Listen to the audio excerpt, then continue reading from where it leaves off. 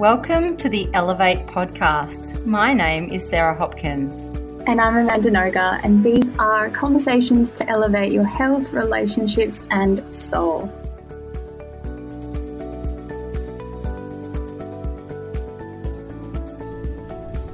Hey guys, welcome back to the Elevate podcast. Today we wanted to talk about something that has been coming up in our personal conversations quite a bit, and we thought, why not hash it out on the podcast? So we're going to get to the bottom of self-worth and the kind of elements that make up self-worth. And I guess I've noticed in my own kind of journey, for lack of a better word, the kind of different roadblocks you come up against, especially when you work for yourself and you're putting yourself out there in any kind of creative venture. So with that said, what do you think? Well, yes, it has been something that has been on both of our minds, and I think we'll both expand on that. But I was thinking about this topic today, and I was thinking about my own self-worth, and, you know, I suppose it has evolved, and it's always evolving, but it really has evolved substantially over the last 15 years. But there was, I suppose, a moment in my life where I really came to the realization that I had super low self-worth, and I think that was sort of a defining moment for me. And it was actually when I ended a extremely emotionally, mentally, and a little bit physically abusive relationship. And it took me a really long time to extricate myself from that relationship. And by the time I had left that relationship, I was literally a shell of a person. And I absolutely bought and believed everything that had been told to me.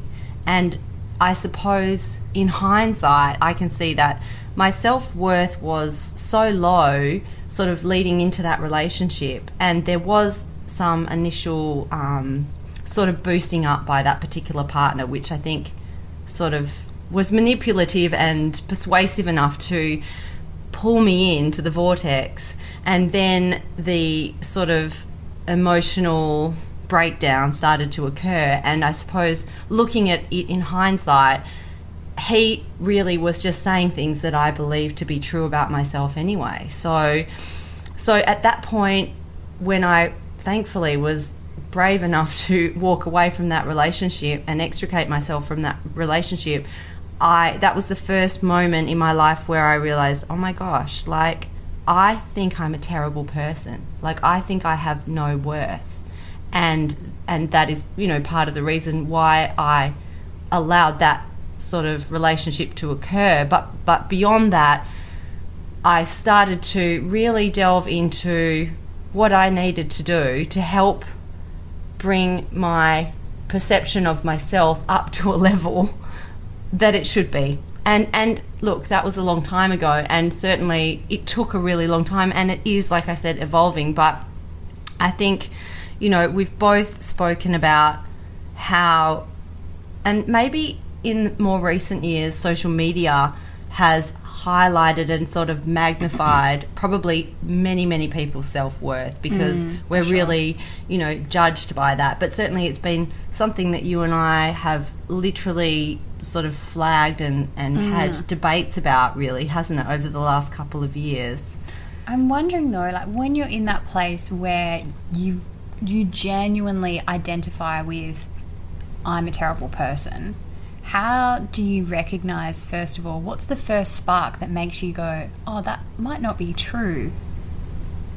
Well, for me, it was initially therapy. So I had to see, so my mum, I actually had to leave my partner while he wasn't there, because I don't think I would have been able to get away. That sounds a bit dramatic, but it was quite sort of compelling, or I was stuck. And so, and my mum, being a therapist, actually said, look, I feel like maybe because of your childhood and whatever she decided from a psychotherapist perspective, even though she's my mum, so whatever. But she said, I really think that unless you want to keep repeating this pattern with all the future relationships, you need to do some work. And it took a good couple of years of sitting there saying I'm a bad person to the therapist, and the therapist saying, but are you? Like, probably being that sounding board, Reflecting it back to you. reflecting it and going, why though? Because you didn't do X, Y, Z, and breaking it down. So that was the process for me, and obviously we're going to talk about some of our processes, because I don't think that has to be the process. No, but I do think there have to be specific tools that we draw on if we're really going to do the work of, getting a healthy self-worth, self-esteem going on, because there's so much in our culture that's going against that. So how are you seeing self-worth come up? You sort of shared very briefly about it in the beginning, but what are the things that you're seeing coming up? What I first kind of see is, first of all, the media, and the way that the media and social media is really geared to make us feel insecure and, if we don't buy this particular product, we're not complete, basically, especially like the beauty industry and fashion, most media that's directed at women. And I think in a way the social media platforms also perpetuate that feeling of not enoughness. And it's a deliberate thing, because then we stay on there, we see more ads and basically make them more money. So that's one aspect of it. But what has been coming up more recently and more personally is in my, I guess, relationship with social media and putting myself out there in terms of my work. I don't know if this would be a thing if I didn't have social media as part of my work. I think it's quite different if you're just a normal person with a normal job that doesn't actually have to use social media on a daily basis, unless it's your choice. But the fact of the matter is, these days, if you're running a business or self-employed, you kind of do need to have social media as part of the mix. So in saying that, I felt really uncomfortable for years putting myself out there and being seen. Being seen has been like a big block, I would say, for me, or a big fear. And what I think it's boiling down to is tall poppy syndrome, something that I brought up to you the other day. And especially in Australia, because I don't see it in America and I don't see it in London. Like, in Australia, I think we all probably know the phrase tall poppy syndrome. And, if you're growing above the crop, someone or everyone will do whatever they can to cut you down. And I was trying to explain this concept to Mark, because he had no idea what it was about. He'd never even heard of it. Like that. And same in London. It's like, in London, you kind of have to be a tall poppy to survive. Like, it's only the tall poppies that are there, and everyone is like shining and shining brighter than the next person. So, really unraveling this kind of old inherited cultural belief about, standing out from the crowd or being a tall poppy, and what the underlying fears of that are. It's like, is it fear of being judged, or fear of people disagreeing with what you have to say, or disliking what you have to say and getting backlash? It seems like most of the people that I know that do have massive social media followings, they get a lot of haters. They get a lot of haters, they get a lot of shade. And I guess a part of me doesn't want that. Of course, no one wants that. But it seems like, is that part of the parcel? Like, the more seen you are, or the more kind of respected, or you could say like loved you are, the more hated you are as well. I think so. You just kind of open yourself up to all of that possibility, which, it's where you choose to put your attention, I guess. But there's so many things kind of loaded into self-worth. So I agree with everything that you've said, and I do think, firstly, the media, and I also think deep embedded cultural norms, I guess, and cultural psyches.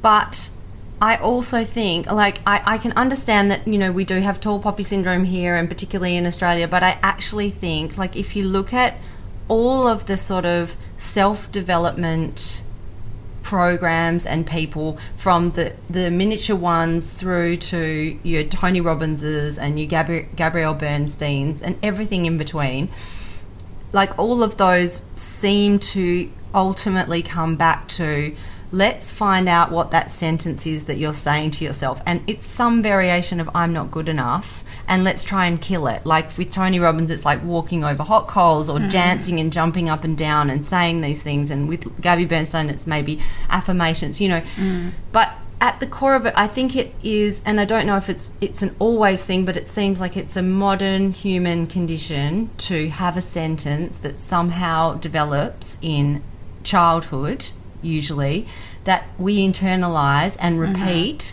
and it might morph into something different, like I'm fat, or I'm ugly, or I've got big ears, or I've got a big nose, or whatever, I don't fit in, I don't belong. But at the essence of it, it's I'm not worthy. And I think that I would hazard a very uneducated guess that most humans walking around on the planet have that little subconscious dialogue running their program at all times, and the media just perpetuates that. And the our media is culture just a reflection of what we're actually feeling. Exactly.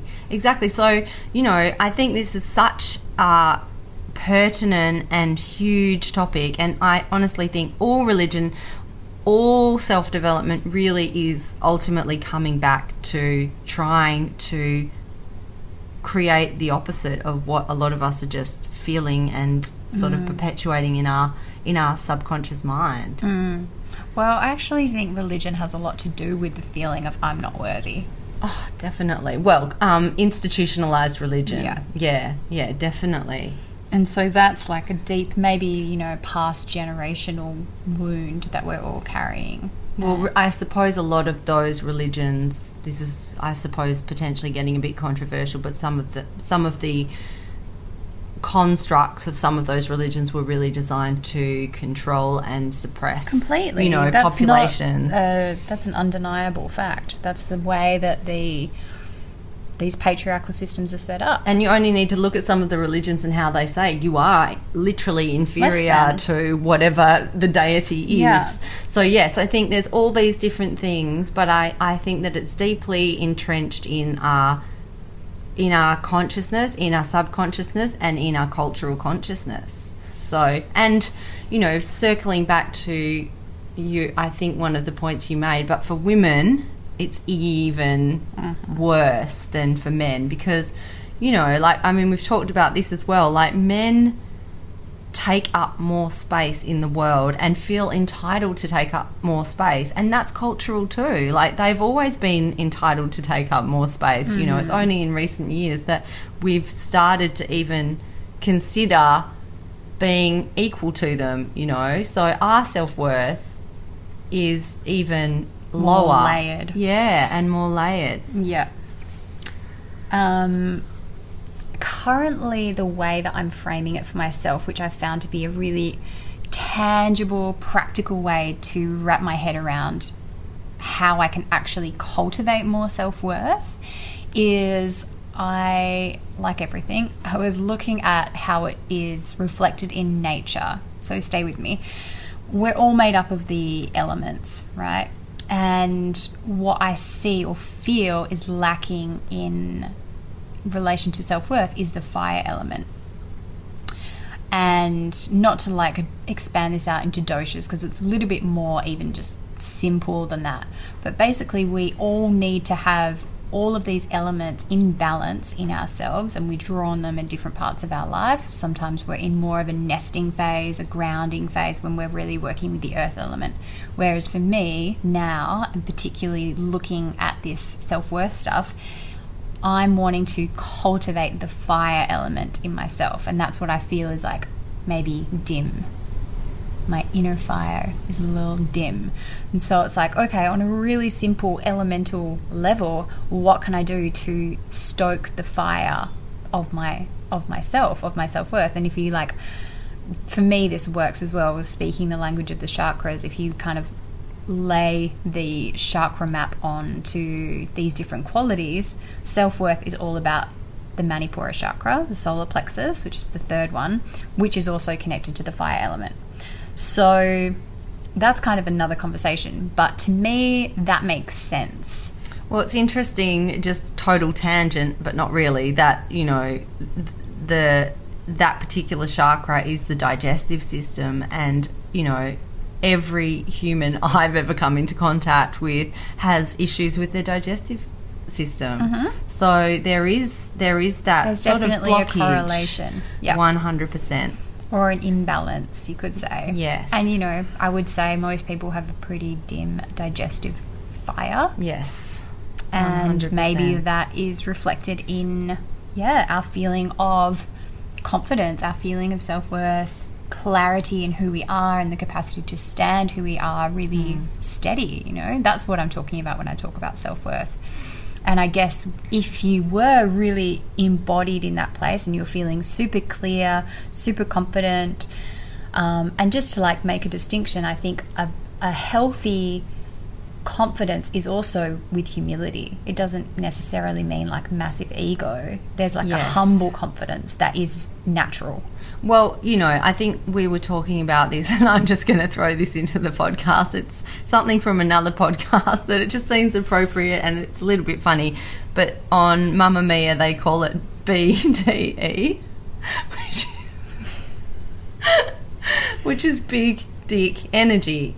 Yeah. And it's really just it's a feeling. It's not about gender or genitalia. Exactly. The right word isn't analogy, but the analogy is really that it's confidence, but it's real. If someone has BDE, they have a swagger, but it's a swagger that comes from. It's not it's different to ego. Yes. And not ego in the sense that we sometimes talk about it, but egotistical, narcissistic. Yeah. It's a humble confidence. Yes. And it's the ability to just stand in your center, know your worth, know your truth, and it's kind of just a fact. Yes. It's nothing can kind of take that away from you. And I think if you were in that place, then the tall poppy thing wouldn't bother you, because you'd be like, well, I know who I am. I feel confident and happy and clear about that. And so whatever other people's projections are, that's their thing. That's their issue. So coming back to your point about the fire for you, what does that actually entail in terms of a practice? Well, this is why I think, again, the yoga practice is key. Having the yoga practice, first of all, fire element aside, it taps you into that feeling of knowing you are okay, you are fully worthy, you are whole, and it doesn't need to be a cognitive effort to make that happen. Just simply moving and breathing gets you into that state and that feeling, and you can rest into that, through your practice. And having a touchstone for that each day, I think, I don't know how people actually live without it or function happily without it. I think I'd be in jail if it wasn't for yoga. I doubt it. Well, I told you about my shoplifting. You're way too nice for that, despite those stories. But so I guess the way that I'm very deliberately working with the fire element in my yoga practice is with more core activation stuff, and really even just so simple, I'm lighting a candle, I'm putting it at the top of my mat, and that's my kind of focal point. And what else? Yeah, I guess just focusing more energy and more strengthening into this part of the body, into the solar plexus kind of region of the body. And I'm not talking about doing sit-ups, absolutely not. But it's about cultivating heat and fire and not being afraid of my own fire. Does that make sense? Yeah. Embracing my own power and my own personal will in that way. So that's in, I guess, the context of a yoga practice. But yeah. So in terms of my practices, well, obviously I had years of therapy, and I suppose it's such a cliche, but I've really been a self-help junkie, even from quite a young age. And my mum was quite a pioneer in terms of spiritual development. She was, running courses in A Course in Miracles when we were teenagers, which was, way ahead of the curve. So I've always had access to that stuff. So I think there was a part, is a deep part of me that really recognised that voice, recognised that shadow, if we want to call it that, and saw what the potential of the other side of that was. I think I've really felt that deeply inside of me since I was a child, but I've also felt the shadow so deeply, and I think maybe because I did have a tumultuous childhood, I did become a very reckless and sort of self-destructive adolescent and early adult. Then I fell into that relationship. I think I sort of perpetuated the shadow rather than the light, if that makes sense. So I probably just made the work harder for myself. But I think, for me, the work was once sort of your conventional therapy, and then also complemented by lots of spiritual stuff like the Tony Robbins style stuff and A Course in Miracles and all of those, and angel cards and all of those sorts of things. And then I think probably another catalyst for sort of taking my self-worth work to the next level would be finding the Chek Institute, because I think that was what I loved wholeheartedly, is that in his first book that I read, Paul Chek's book, How to Eat, Move and Be Healthy, the food stuff was wildly sort of radical at the time. There was not really much paleo stuff going on, and it was sort of that stuff. But then what pulled me in deeply was that he overemphasized the necessity of healing the spiritual component of ourselves and doing that deep inner work. And that was compulsory to be a successful coach and to really enable people to heal. And he's a shaman, and he loves using plant medicine, and he loves some very esoteric sort of things. But I think working I guess through the Chek curriculum and that education, which I believed was to become a coach, which was ultimately really about healing me so that I could be a better coach. So that's what a good quality yoga teacher training is the same. Yes. It's really a process of transforming yourself, learning about yourself so that you can share that with others. Like, we only share or teach from our own experience, right? Yes, exactly. And that's like the core underpinning teaching of Paul Chek, is you can only teach what you yourself are capable of being and embodying.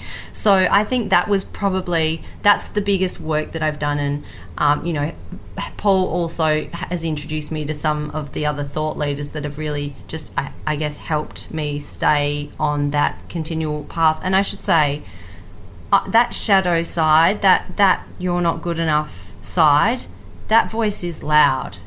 That voice is there telling me shit all the time. It's telling me my friends don't like me. It's telling me my family doesn't like me. It's telling me I'm fat some days. It's telling me I'm totally not entitled to say anything on Instagram. It's telling me to stop taking photos of myself and posting them. It's a horrible, mean creature, and it's loud, but it's about continually questioning that voice and not believing it and doing whatever else, like you suggested. It's about doing those daily practices. Like for me, meditation and some subconscious integration work, it's about doing that stuff all the time, because if you don't do that, you'll probably be a really nasty person and potentially end up in jail, like you suggest.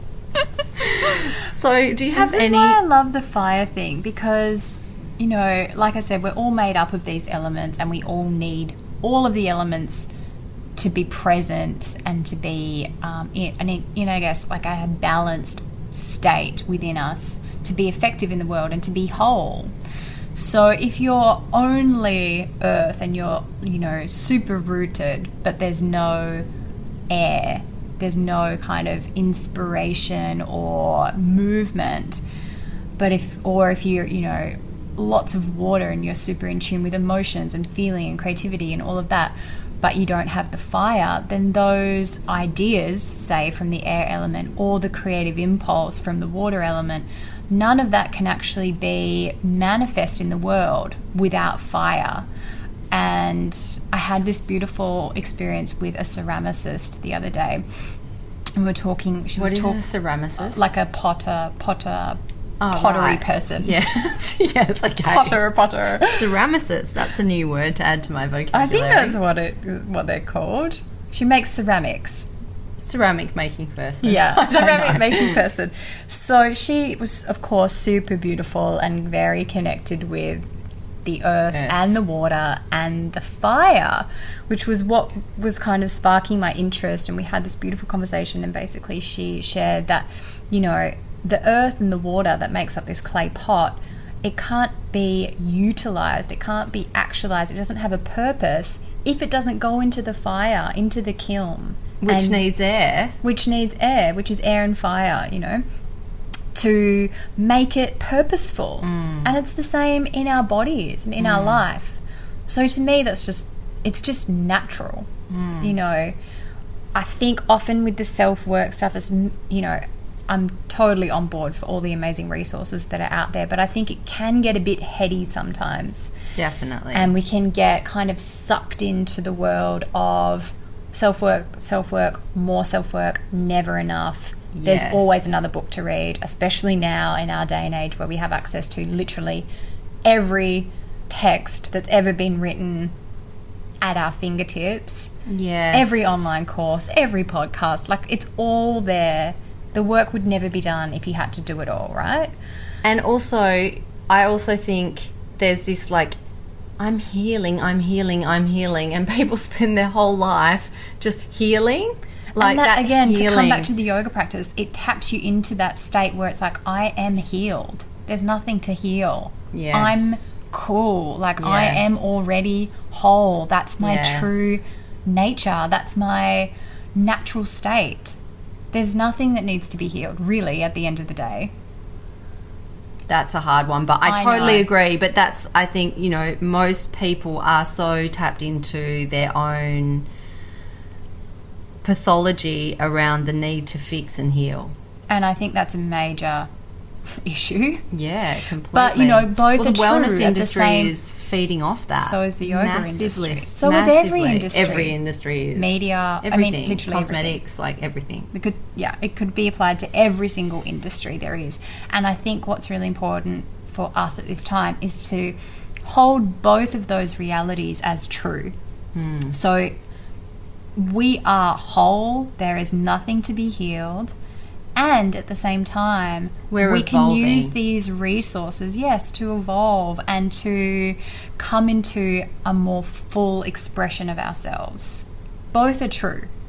100%. I agree. Actually, on that note, I paid a ridiculous amount of money to go to one of the sort of gurus, like, and by guru, you know, I mean someone that's quite renowned and well known and travels the world running these sort of seminars, and I paid like nearly $5,000 I think for a weekend there, and I did not like, I was instantly disappointed, and I didn't even want to admit that, not to Iggy, not to anyone, not even to myself, because we sat in this room for hours and hours over this whole weekend. I wasted all of this. I mean, we were there till 2:00 in the morning, I think, on the Saturday night, and then back again at 9. And that for me was one of those moments where I went, none of these things are the answer, and I've done so many of them, I should know. It doesn't mean I can't maybe, you know, delve into some of them, but I won't ever, because I think I held that up for a moment and I went, that's going to solve all the problems. That's going to be it. At the end of that weekend, I'm going to be fixed. And it's we like do I've this done for everything. Yeah, and I've done so many of those, you know, and obviously they've all had like impacts and cumulative effects on my overall well-being and capacity to negotiate with my shadow. But that was the one that sort of broke me and made me go, I'm not doing that again, and nothing is the answer except for the work every day and the integration of the everyday practices. And tapping into that knowingness that you are fully worthy every day, or, you know, as much as you can. And I think that's a pretty common experience. I've definitely felt that too, like another teacher training or whatever. And there's always going to be, you know, that feeling of, oh, this book is going to be the answer, or this diet is going to be the answer, or these essential oils are going to be the answer, as much as I hate to say it. It's not. None of the things, even the yoga is not the answer. Nothing is the answer. Nothing is the answer except ourselves. Yes. Getting a little bit abstract here. But it's definitely true, and it resonates with me, so hopefully it resonates with some of you too. So I feel like we've really sort of touched on shortfalls, but do you have any other sort of commentary around shortfalls? Well, I just really think we need to, as a culture, dissolve this tall poppy thing, and especially as women, genuinely start to support each other and prop each other up, and give each other that praise, that genuine camaraderie that we might be in fear of not receiving. I think we can do that for each other. We can change the culture around tall poppy, and it's up to us to do that. So I think we'll roll into recommendations because we're coming to time, and I am going to recommend something that's actually called The Work, and it's this actually, you could, if you wanted to sort of, I guess, gloss over, that sounds terrible, but if you wanted to get, fast track The Work, if you want to get a taste of this lady, you could just listen to Oprah Super Soul's conversation with Byron Katie is her name, and she's this amazing thought leader. She's written a gazillion books, slight exaggeration there, but she's written a lot of books, and she runs Oprah through, I guess, one of her fundamental philosophies around shutting down the shadow, shutting down that awful, horrible voice inside of our head. And there's 4 questions, and they're something like, this is not verbatim, but when you think a really shitty thought, you say, is it true? Do I know that it's true? Who am I when I think that? And who am I, or what is my potential if I don't think that? If I don't believe that If I don't believe that is true. Something like that. And anyway, there's those 4 questions are really helpful in just breaking that thought down, particularly if it's a recurring thought that you can isolate, I think. So the Super Soul Conversation podcast, and then you can go onto her website as well, and we'll put both of those in the show notes and just have a look and see if her stuff resonates. What are you going to recommend? I'm going to recommend quite a fun watch. It's currently on Netflix, and it's Brené Brown's Call to Courage, I think it's called. It's her, basically it's kind of a presentation or a talk keynote that she did. Yes, yeah. And she's so bloody great. She's so funny in it, and I think she is one of the most amazing teachers of our time. Yes, definitely. So her current work is all about leadership, and her most recent book was Dare to Lead, and I loved that as well. So yes, check it out. And I think that is the wrap. That's it. Thank you so much for listening to this episode of Elevate. I hope you enjoyed it as much as we enjoyed recording it. For any further updates with me, you can come along and follow me at Instagram. I'm at Shopkins Health. And if you'd like to stay tuned with me throughout the week, I'm at yoga_alchemy on Instagram. And what we would love right now is if you can hit subscribe, leave us some stars, leave us a few words, any questions or feedback. We love to read. So keep it coming and have an amazing day.